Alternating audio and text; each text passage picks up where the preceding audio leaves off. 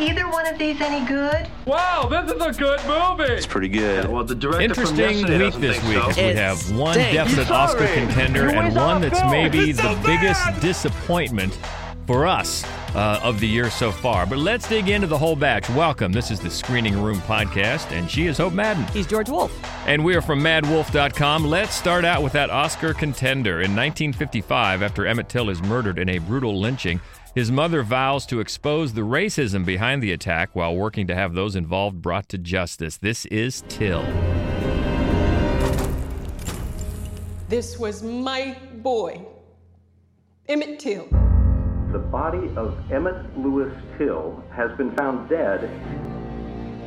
Can I at least just fix him up a bit? No, they have to see it for themselves. You tell me, Mamie, how is risking your life gonna help them? Those pictures of your son change people's lives. I can't look, Mamie. We have to. The lynching of my son has shown me that what happens to any of us, anywhere in the world, had better be the business of us all. How excited are we about Danielle Deadwyler? Yeah, it's weird.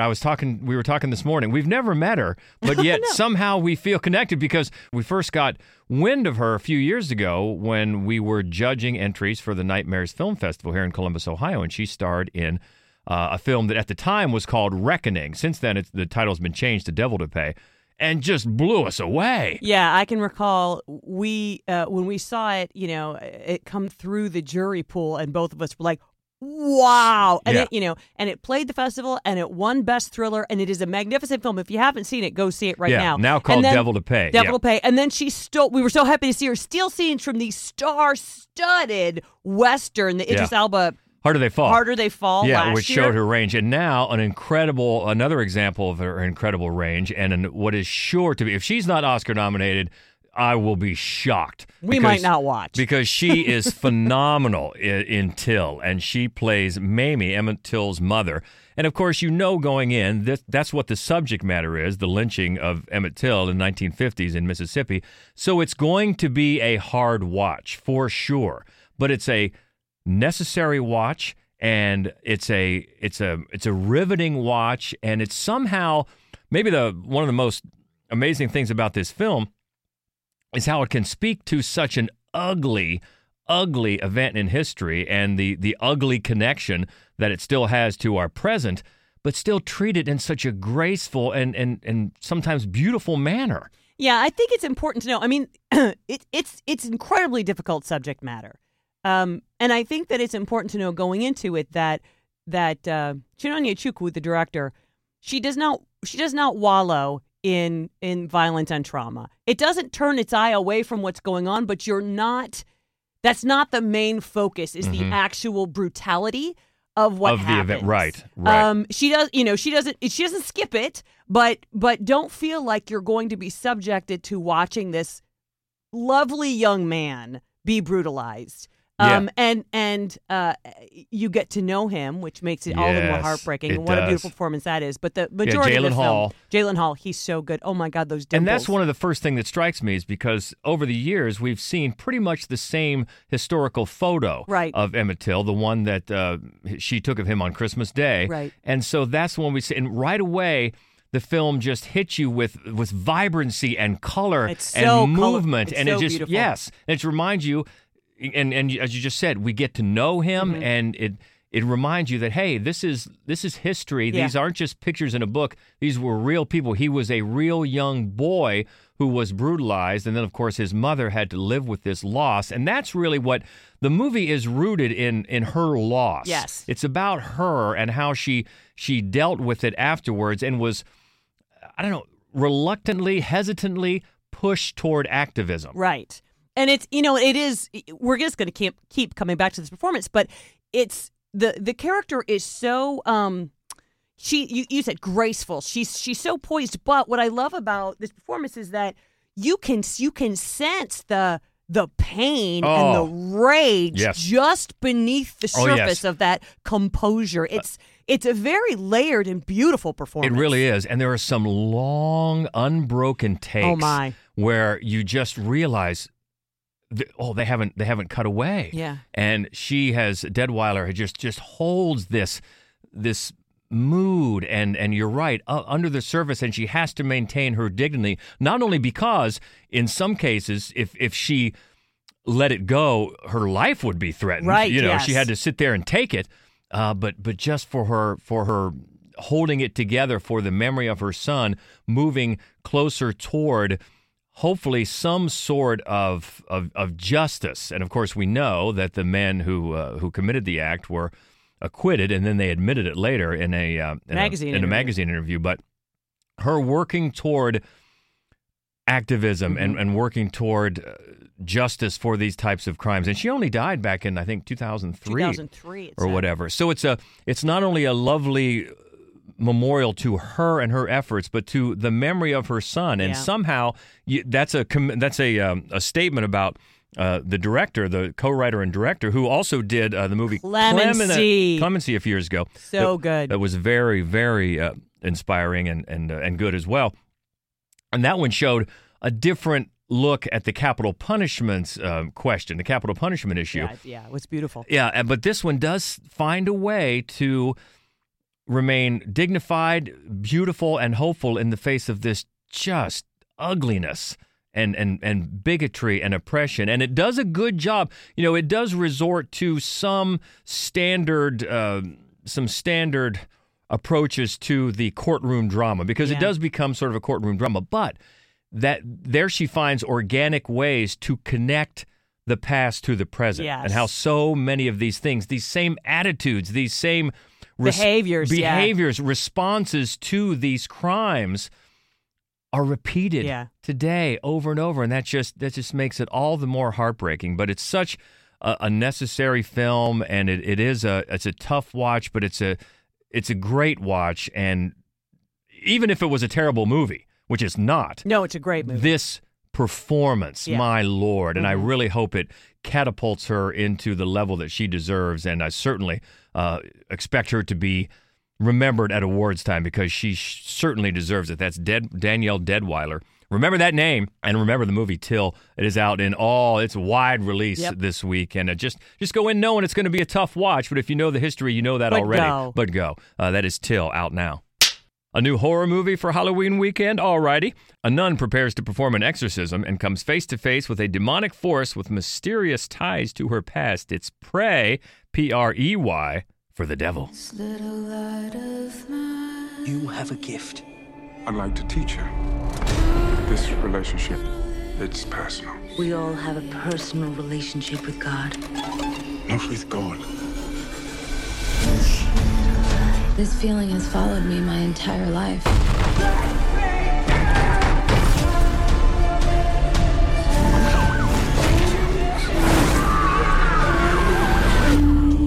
You got my invitation. We've been waiting for you.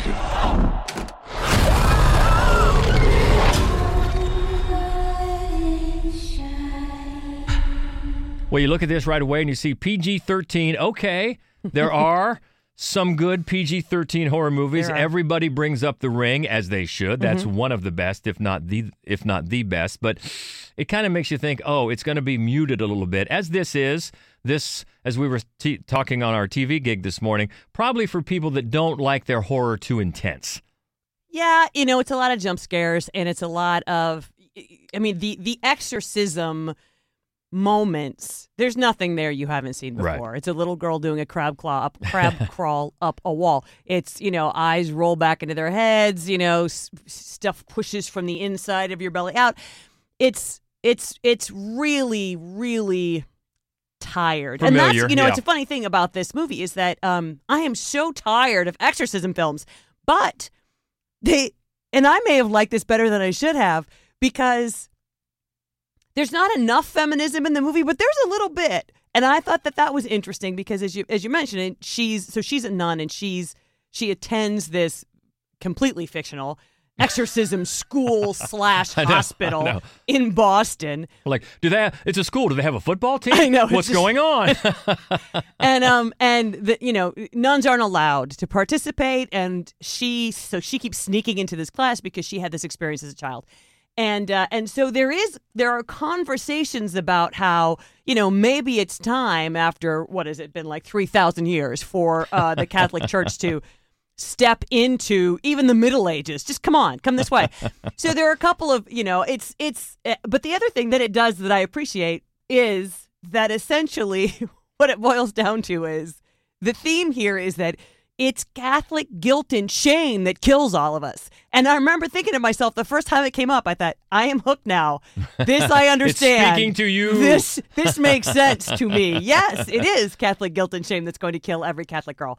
And so I might have liked it better than I should have because, again, it's pretty predictable and the scares are you've seen them before, but the performances are better than they ought to be. And also, the director is Daniel Stamm, who a few years ago did The Last Exorcism, which, when it comes to exorcism movies, is pretty decent. So he should have known better. I mean, he really should have. It doesn't compare. That one of the things that made that one interesting is that it's not Catholic. Because that's another thing.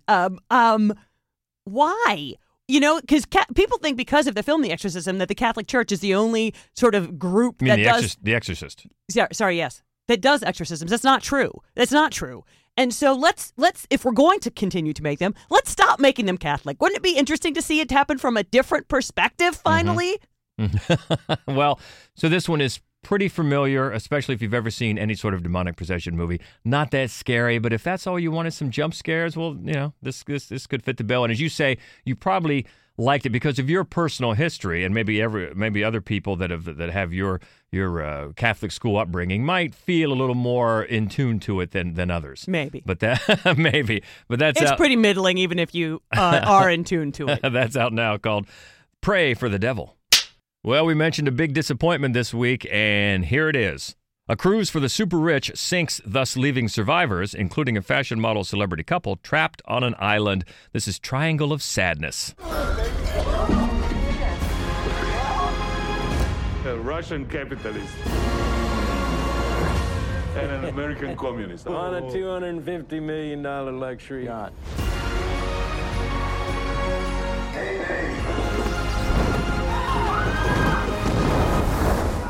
The ship is going under. What the world needs now is love, sweet love. No, not just the song, but for everyone.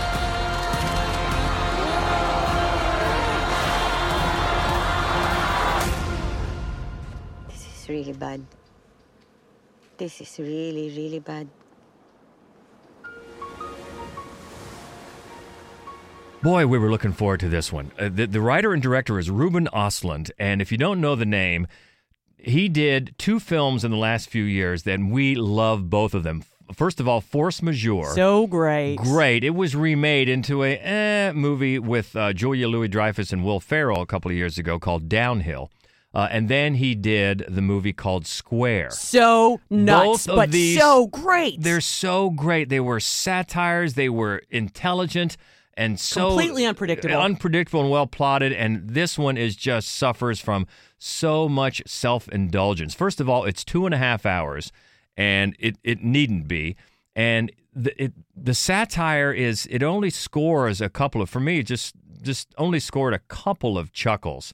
It's really, really dry and forced and obvious. Broad, very. So broad as this cruise for the super rich, as the synopsis says. It ends up getting stranded on this island, and none of the points that it's making are new. It's not that they're bad points, but not only are they not new, this film just repeats them over and over and over. In fact, it's set into 3 chapters, and the first chapter alone just centers on this celebrity model couple, played by Harris Dickinson and Charlby Dean, who Rogers found she just passed away from some illness just a few months ago, which was obviously too bad. But anyway, I thought that whole first chapter could have been eliminated. I mean, it went on and on with this message about the vapid nature of, celebrity Instagram culture.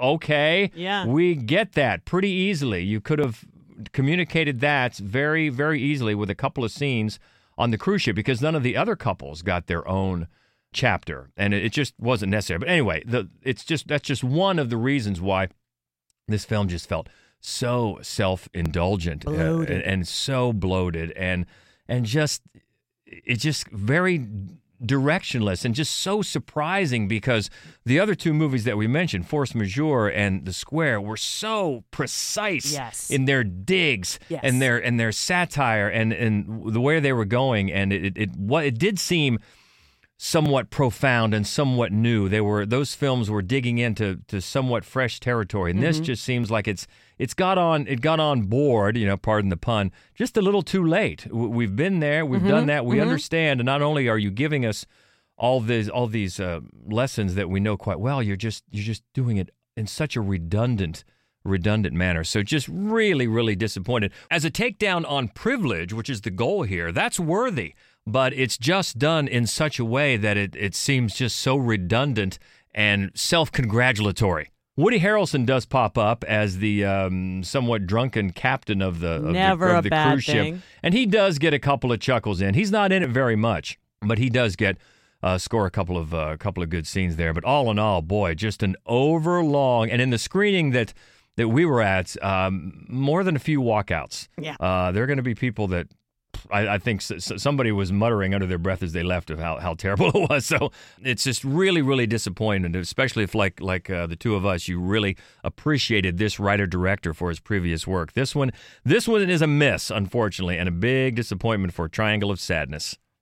Next is the latest for another filmmaker we like very much, and not a disappointment. A detective investigating a man's death in the mountains meets the dead man's mysterious wife in the course of his dogged sleuthing. This is called Decision to Leave. 내가 당신 집 앞에서 밤마다 서성인 일이요? 당신 생각났어요. 내가 그렇게 만만합니까?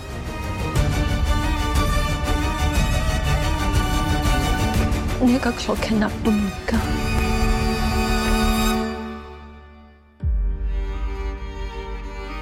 And this is from Park Chan-wook, who is an all-time favorite. And he can do absolutely anything because he got particularly famous with the Old Boy and the whole Vengeance trilogy. Right. He's done Stoker, which is and also Thirst, which are borderline horror films. Yeah. And then this is just this beautiful romantic mystery. Yeah, a mix of crime and passion, and beautiful doesn't even describe it. It's so fantastic. Not only the way it looks, but the way the camera moves.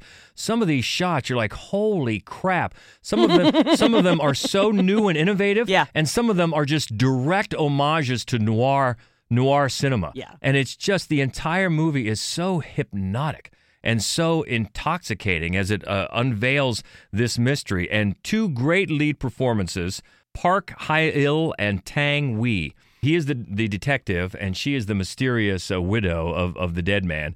And they just, from the very beginning, they have this longing. He's already married, although it's a weird situation. He only sees his wife on the weekends because he's so committed to his job. He has his own residence closer to the precinct. And he's just obsessed. He's an insomniac. He's obsessed with his job and unsolved cases. And then he just becomes embroiled in this mystery. And even though it sure appears like this woman's husband committed suicide, he's compelled to dig deeper and to get closer and closer to her. And she immediately tells him that she's not Korean. This is a foreign language film, by the way. She tells him she's not Korean, she's Chinese, so she needs help with some translation, and she's confused.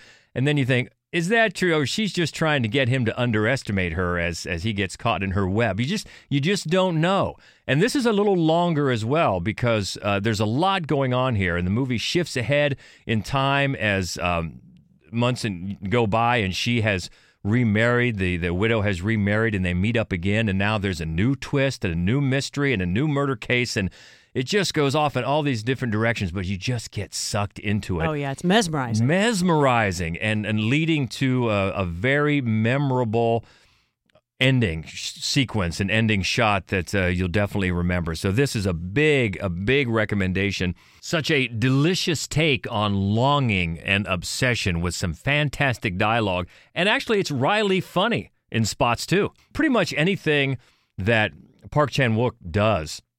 See it, absolutely. See it. And we thought that way about Ruben Östlund, too, but now he's kind of had a miss. So this is a big miss in his resume. But Park Chan-wook just keeps... Oh, The Handmaiden. I was trying to remember. The Handmaiden, yeah. So, I mean, we could just go on for days. Yeah. Everything he makes, you should see. And they all look fantastic. They do. They're so just gorgeous. Fantastic. Every single one. And if you're going to watch Old Boy, prepare yourself. But other than that, yes. I'd say full on, everything. Go see it. Yeah, another winner here. Decision to Leave. It's in theaters now, yes. Let's move to an animated film on Netflix. Two scheming demon brothers, Wendel and Wild, enlist the aid of 13-year-old Cat Elliott to summon them to the land of the living. This is Wendel and Wild. Greetings. We are the magician morticians, the artistes of the afterlife. So, as your masters, we order you to turn around and, You're tripping. All right. Cat's demons are raising an army of the dead.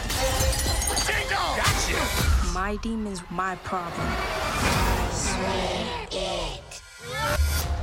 Well, this is the latest from co-writer and director Henry Selick. And if you don't know his name, I bet you know The Nightmare Before Christmas, and I bet you know Coraline, and that's him. That's him. James the Giant Peach James as and well. the Giant Peach, yeah. So you know what you're getting into, and that is if you like stop-motion animation, you are getting into some beautiful, weird, macabre, glorious animation. And this movie looks amazing. It does. And it's a bit darker, though. This is for maybe the older kids. It is PG. Coraline is dark. Yeah, it is. It's surprisingly dark. And I forget what Coraline was rated, though. PG-13, as is this, As is this, yeah. It's for a little bit of the older kids, and it's not only stars the voices as Wendel and Wild, Jordan Peele and Keegan-Michael Key, but Jordan Peele co-writes the screenplay. Yep.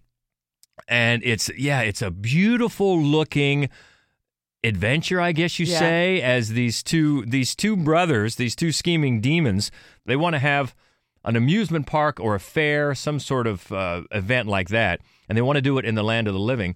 And they think they found a way to get there through this 13-year-old girl. She is a troubled youth, and she's at not a reform school, she's at a Catholic school that also takes in sort of reform school students. And the head nun there is voiced by Angela Bassett. Most beautiful woman in the world.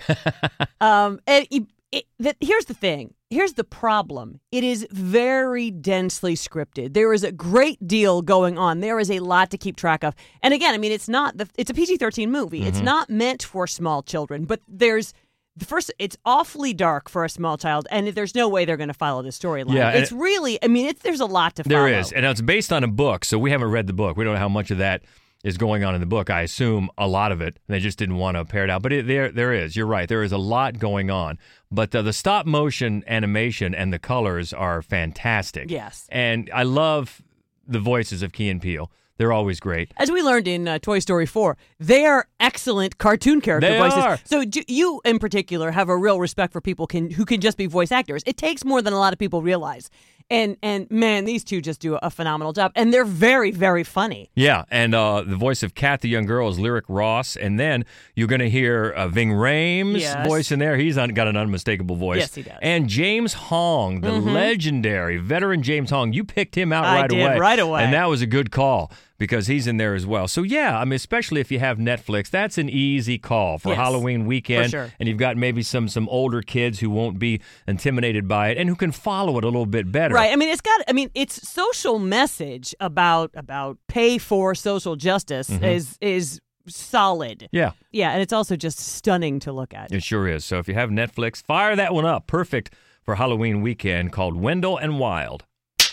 Well, let's stay with Netflix and a true crime drama. An infamous caregiver is implicated in the deaths of hundreds of hospital patients. This one stars two Oscar winners called The Good Nurse. He's been at 9 hospitals. 9. What do you mean? No, the hospital would have done something. You would think so. Yeah. Do you remember working with someone named Charlie Cullen? Yeah. There was a rumor about him. They found insulin in a dead guy's saline bag. Calm, sit. Why are you being weird, Mom?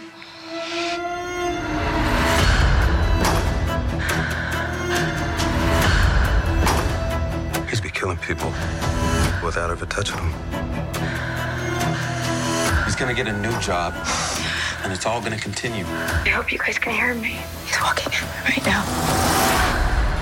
I love Jessica Chastain, and I'm actually a very big Eddie Redmayne fan. I think a bigger fan of his than you are. And it was fun to watch the two of them together because they really are. But you know, one of the struck me right off. They look like siblings. They do. They really look alike, and I was a little surprised because I did not know the story when I assumed they were. Yeah. I thought, I can't believe this is the first time somebody has cast these two to be siblings. They're not. They're friends. Yeah, and I did remember. I didn't know until you reminded me what this was about. I certainly remember this in the news. But you're right. They do look like siblings, but they're both extremely talented. Yeah, both Oscar winners. But it's a very troubling story. Not only what this nurse did, but how he was passed along through the system until finally somebody thought enough to try to put a stop to it. Yeah, it's interesting because, you know, I think that we're used to stories like that in the Catholic Church, for example. Also, I think in sort of police corruption, you know, where it just gets covered up and moved around because. But I was not aware of sort of the, you know, nationwide hospital complex, I suppose, as having the same sort of a problem. And so being new to that idea, how terrifying is that? Yeah. That there can be a nurse who maybe is implicated in killing a whole bunch of patients. They just move you to a different, just as long as you're not killing people at my hospital. Right. Yeah, it's really unsettling. But I think one of the reasons that the movie works as well as it does is that Eddie Redmayne, he really, going back to Black Death, which I may be the only person on earth who saw, a film, a horror film set, you know, during the Middle Ages, the Dark Ages. He does a really good job of being both a good guy and a bad guy, like of combining believably those two sides of a coin. And he really does here. He's very tender. You love him, and then you're terrified of him at the same time. And Jessica Chastain, she's just always wonderful. I mean, the whole cast is really quite good. The problem with the movie is that it plays like a TV movie. I mean, it's the production values are better, the performances are better, but it's just like a true crime. I can't imagine this being a theatrical release. It feels like something that's just destined for Netflix, which is where you'll find it. Yeah, and it's interesting. It's directed by Tobias Lindholm, who, man, he wrote and directed a film I love from 2015 called A War, and then he wrote both Another Round and The Hunt. Yes. Good stuff there. Very good. And this one, too, it's interesting with a character like this. It's great to have these two talents together because part of the story is she was a friend of his. Yes. And then she had to believe that he was capable of these things and then possibly help out the police to try to catch him while still maintaining a facade of being friends with him. So you really need some talent to pull that off. Yeah, and the other thing I think that the film does well without beating you over the head with it is expose the reality of one of the reasons that she's reluctant to do any of this is that all nurses sign an NDA. This is one of the ways that that this keeps happening is that for fear of a lawsuit, nobody can let any information out. So she can't even. She's afraid to even work with the police because she will lose her job. She has a heart condition and she's waiting to. She can't go without insurance.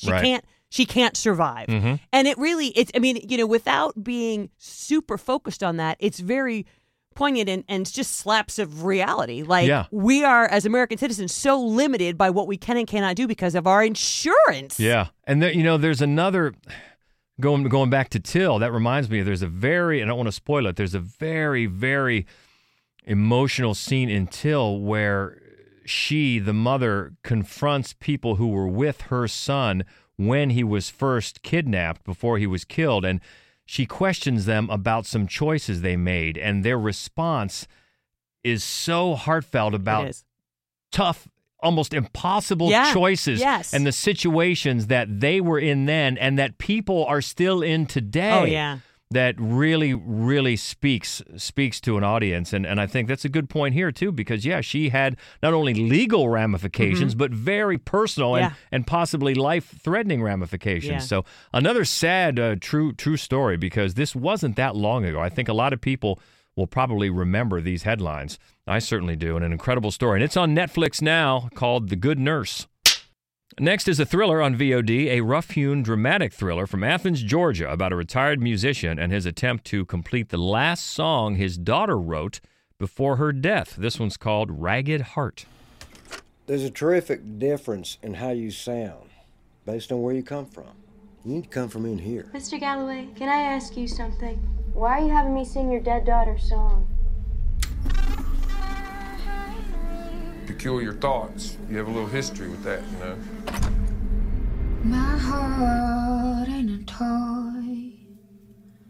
You can play when you're sad. Did you get the song I left you?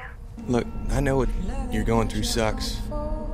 I do. I hate it for you. You gave those industry snowflakes the keys to your soul, and you let them do the same thing.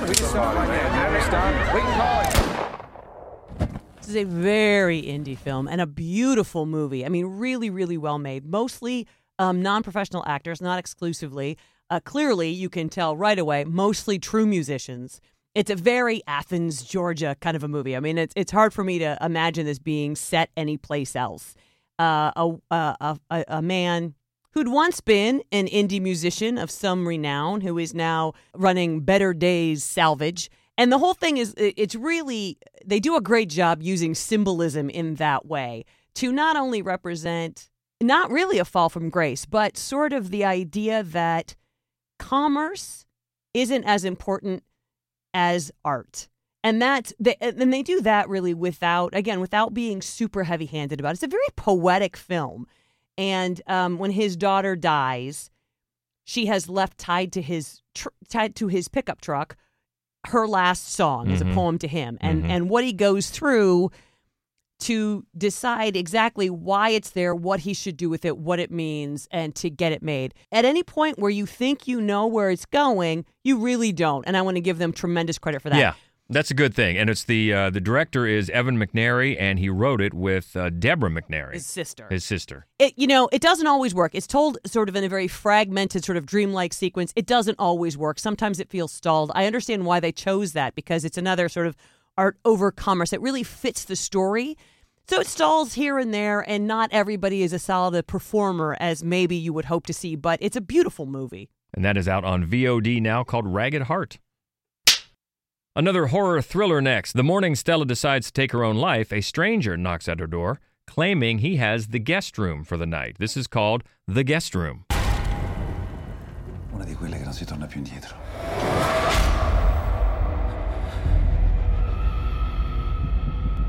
Lo so che hai sentito dei rumori strani, ma va tutto bene.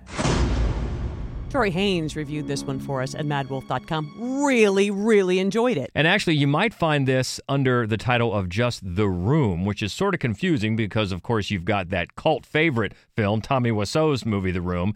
That's not this, but The Guest Room or The Room. It's one of those movies that does that sort of tiptoes around exactly the etiquette. I mean, it's not as great as say Funny Games, but it's that kind of a thing where how far is etiquette are you going to be pushed before you push back? We just saw that in Speak No Evil as well. Exactly. And there are just 3 performances, all of them absolutely magnificent, really probably better than the material. But it's creepy and really effective. It's on VOD right now, and it's a good option for a spooky season weekend. Yeah, check out Tori's full review at madwolf.com, but you can find it as The Guest Room or The Room, not Tommy Wiseau's The Room. You'll find it on VOD, The Guest Room. And we'll finish up with a campy drama musical. Newlyweds Susie and Arthur become the dangerous obsession of a greaser gang that awakens a sleeping quandary into the couple's sexual identity. This is called Please, Baby, Please. I saw 2 people get murdered on our stoop last night. These hustlers, these lunatics, they know where we live. Arthur's had his cage rattled. He refuses to be a man. I won't be terrorized into acting like a savage just because I was born male. Your husband's tender, right? He'd never knock you around. What if you just want to get a little choked? Please, baby, please. Maybe I want to be imposing. Maybe I want to be feared. Rachel Willis reviewed this one for us on madwolf.com, and it's nutty. It's so throwback. It's so retro. Very fun and artistic and weird. Very hep cat, cool kitty. Yeah, right. You know, I mean, it's an avant-garde piece that really just looks at, in a very fun way, gender fluidity and gender roles and how those things are structured, how they might really be penning people in unnaturally. It's really set in like early 60s, late 50s, early 60s. Well, Greaser Gang, that kind of a situation, which I think opens it up more to that sort of examination. And it's the writer, and the co-writer and director is Amanda Kramer. And an interesting cast here. You've got the great Andrea Riseborough in there. She's so great. You've got Harry Melling, who you will recognize him as a grown-up Dudley Dursley from the Harry Potter series. Yes. And then Demi Moore has an appearance here. She does. A She very absolutely does. interesting cast, and she does some interesting things with them. Yeah, it's a musical. The music is fun. It's not for everybody, and it's not as strong as I was hoping that it would be, but it's worth looking at. And this one you can find in select theaters and on VOD as well, called Please, Baby, Please. All right, let's head to the lobby for some knowledge. Let's all go to the lobby. Let's all go to the lobby. Let's all go to the lobby. Checking back in with the Schlocketeer, a.k.a. Daniel Baldwin, always getting us updated with the latest studio news. What's the word this week? Disney Plus has moved up the release of its Enchanted sequel, Disenchanted. Instead of hitting on Thanksgiving week, it will now premiere on the service on November 18th. And then also on November 18th will be the streaming release of Jordan Peele's Nope on Peacock. So if anyone missed it in theaters, they can catch it there just in time to duck out of family get-togethers if you need to. You know, I need some alone time. As soon as I saw that movie, I wanted to see it again, and I still haven't. So maybe that's the perfect time. Yeah, I think I'm going to do the same thing. And then continuing with the moving up, Damien Chazelle's Babylon will now get a full-wide theatrical release on December 23rd instead of the platformed release that it was originally going to get in early January. Okay. So that's good news. Yes. And Universal has also moved up the release of Megan from January 13th to January 6th. Have you seen that trailer yet? Oh, yes. People are freaking out. And one thing that the trailer doesn't really drive home that I think is important is, of course, it's produced by James Wan. It's from the writer of *Malignant*, and it's from the director of *Housebound*. So that's a nice really? pedigree there. Now that I didn't know. Okay. Well, as you know, I hated *Malignant*, but loved *Housebound*. So we'll see what happens. And Sony has pushed back the wide release of their Tom Hanks comedy by a month. And that'll now open on January 13th, but it is still getting a limited release of some sort in mid-December, however. So if you're in a bigger market, you might get to see it early. What's the name of that? Man Called Otto. Okay. And then also delayed until January 13th is the Warner Brothers remake of House Party, which was previously set for an early December release. And that's a previous HBO Max movie that's been upgraded to theatrical. Oh, all right. And the Hidden Empire Film Group have set a January 20th theatrical release for their horror thriller Fear. And Paramount has scheduled a February 3rd theatrical release for their sports comedy 80 for Brady. Is this a Tom Brady thing? I believe it is, yeah. Oh, Lord. And then MGM and Amazon have finally settled on a March 3rd theatrical release for Michael B. Jordan's Creed 3. And the trailer for that was excellent as well. And he's directing this. Yes, he is. Okay. Following in Stallone's footsteps in more than one way. Yeah. And finally, Sony has postponed their animated film Harold and the Purple Crayon. It was going to come out in late January. Now it's not coming out until June 30th. So that feels more like a confidence delay than anything. Yeah, it does. Drop that in the middle of summer season. Yeah, no kidding. Okay, well, you can always get the latest headlines, news, and notes online at The Schlocketeer. It's Daniel Baldwin. Thanks again. Hey, thanks for having me. Looking ahead to next week, well, that's led by one we've already seen, and can't wait to talk about The Banshees of Inisherin. Also, Armageddon Time. New one from Benson and Moorhead we're looking forward to also is next week. It's called Something in the Dirt. God Forbid. The Sleep Experiment. Girl at the Window. Missing. On the Line. One Piece of Film Red. Satan's Slaves Communion. And Next Exit. So that's all next week. But boy, a lot going on this week. Oscar contenders, disappointments, good films, not so good films. What do you think? We keep the conversation going anytime. You can find us easily on Twitter. That's @MadWolf. Also on Facebook and Instagram, it's Mad Wolf Columbus. And the main website where you can find all of our written reviews and our other podcasts focusing only on horror movies. Good time of year for that. That's called Fright Club. You can find that all at madwolf.com. So keep in touch. Have a great rest of spooky season. And until next time, she is Hope Madden. He's George Wolf. And this is the Screening Room Podcast. Happy Halloween. I do wish we could chat longer, but I'm having an old friend for dinner. Bye. Okay, everybody, that's a wrap.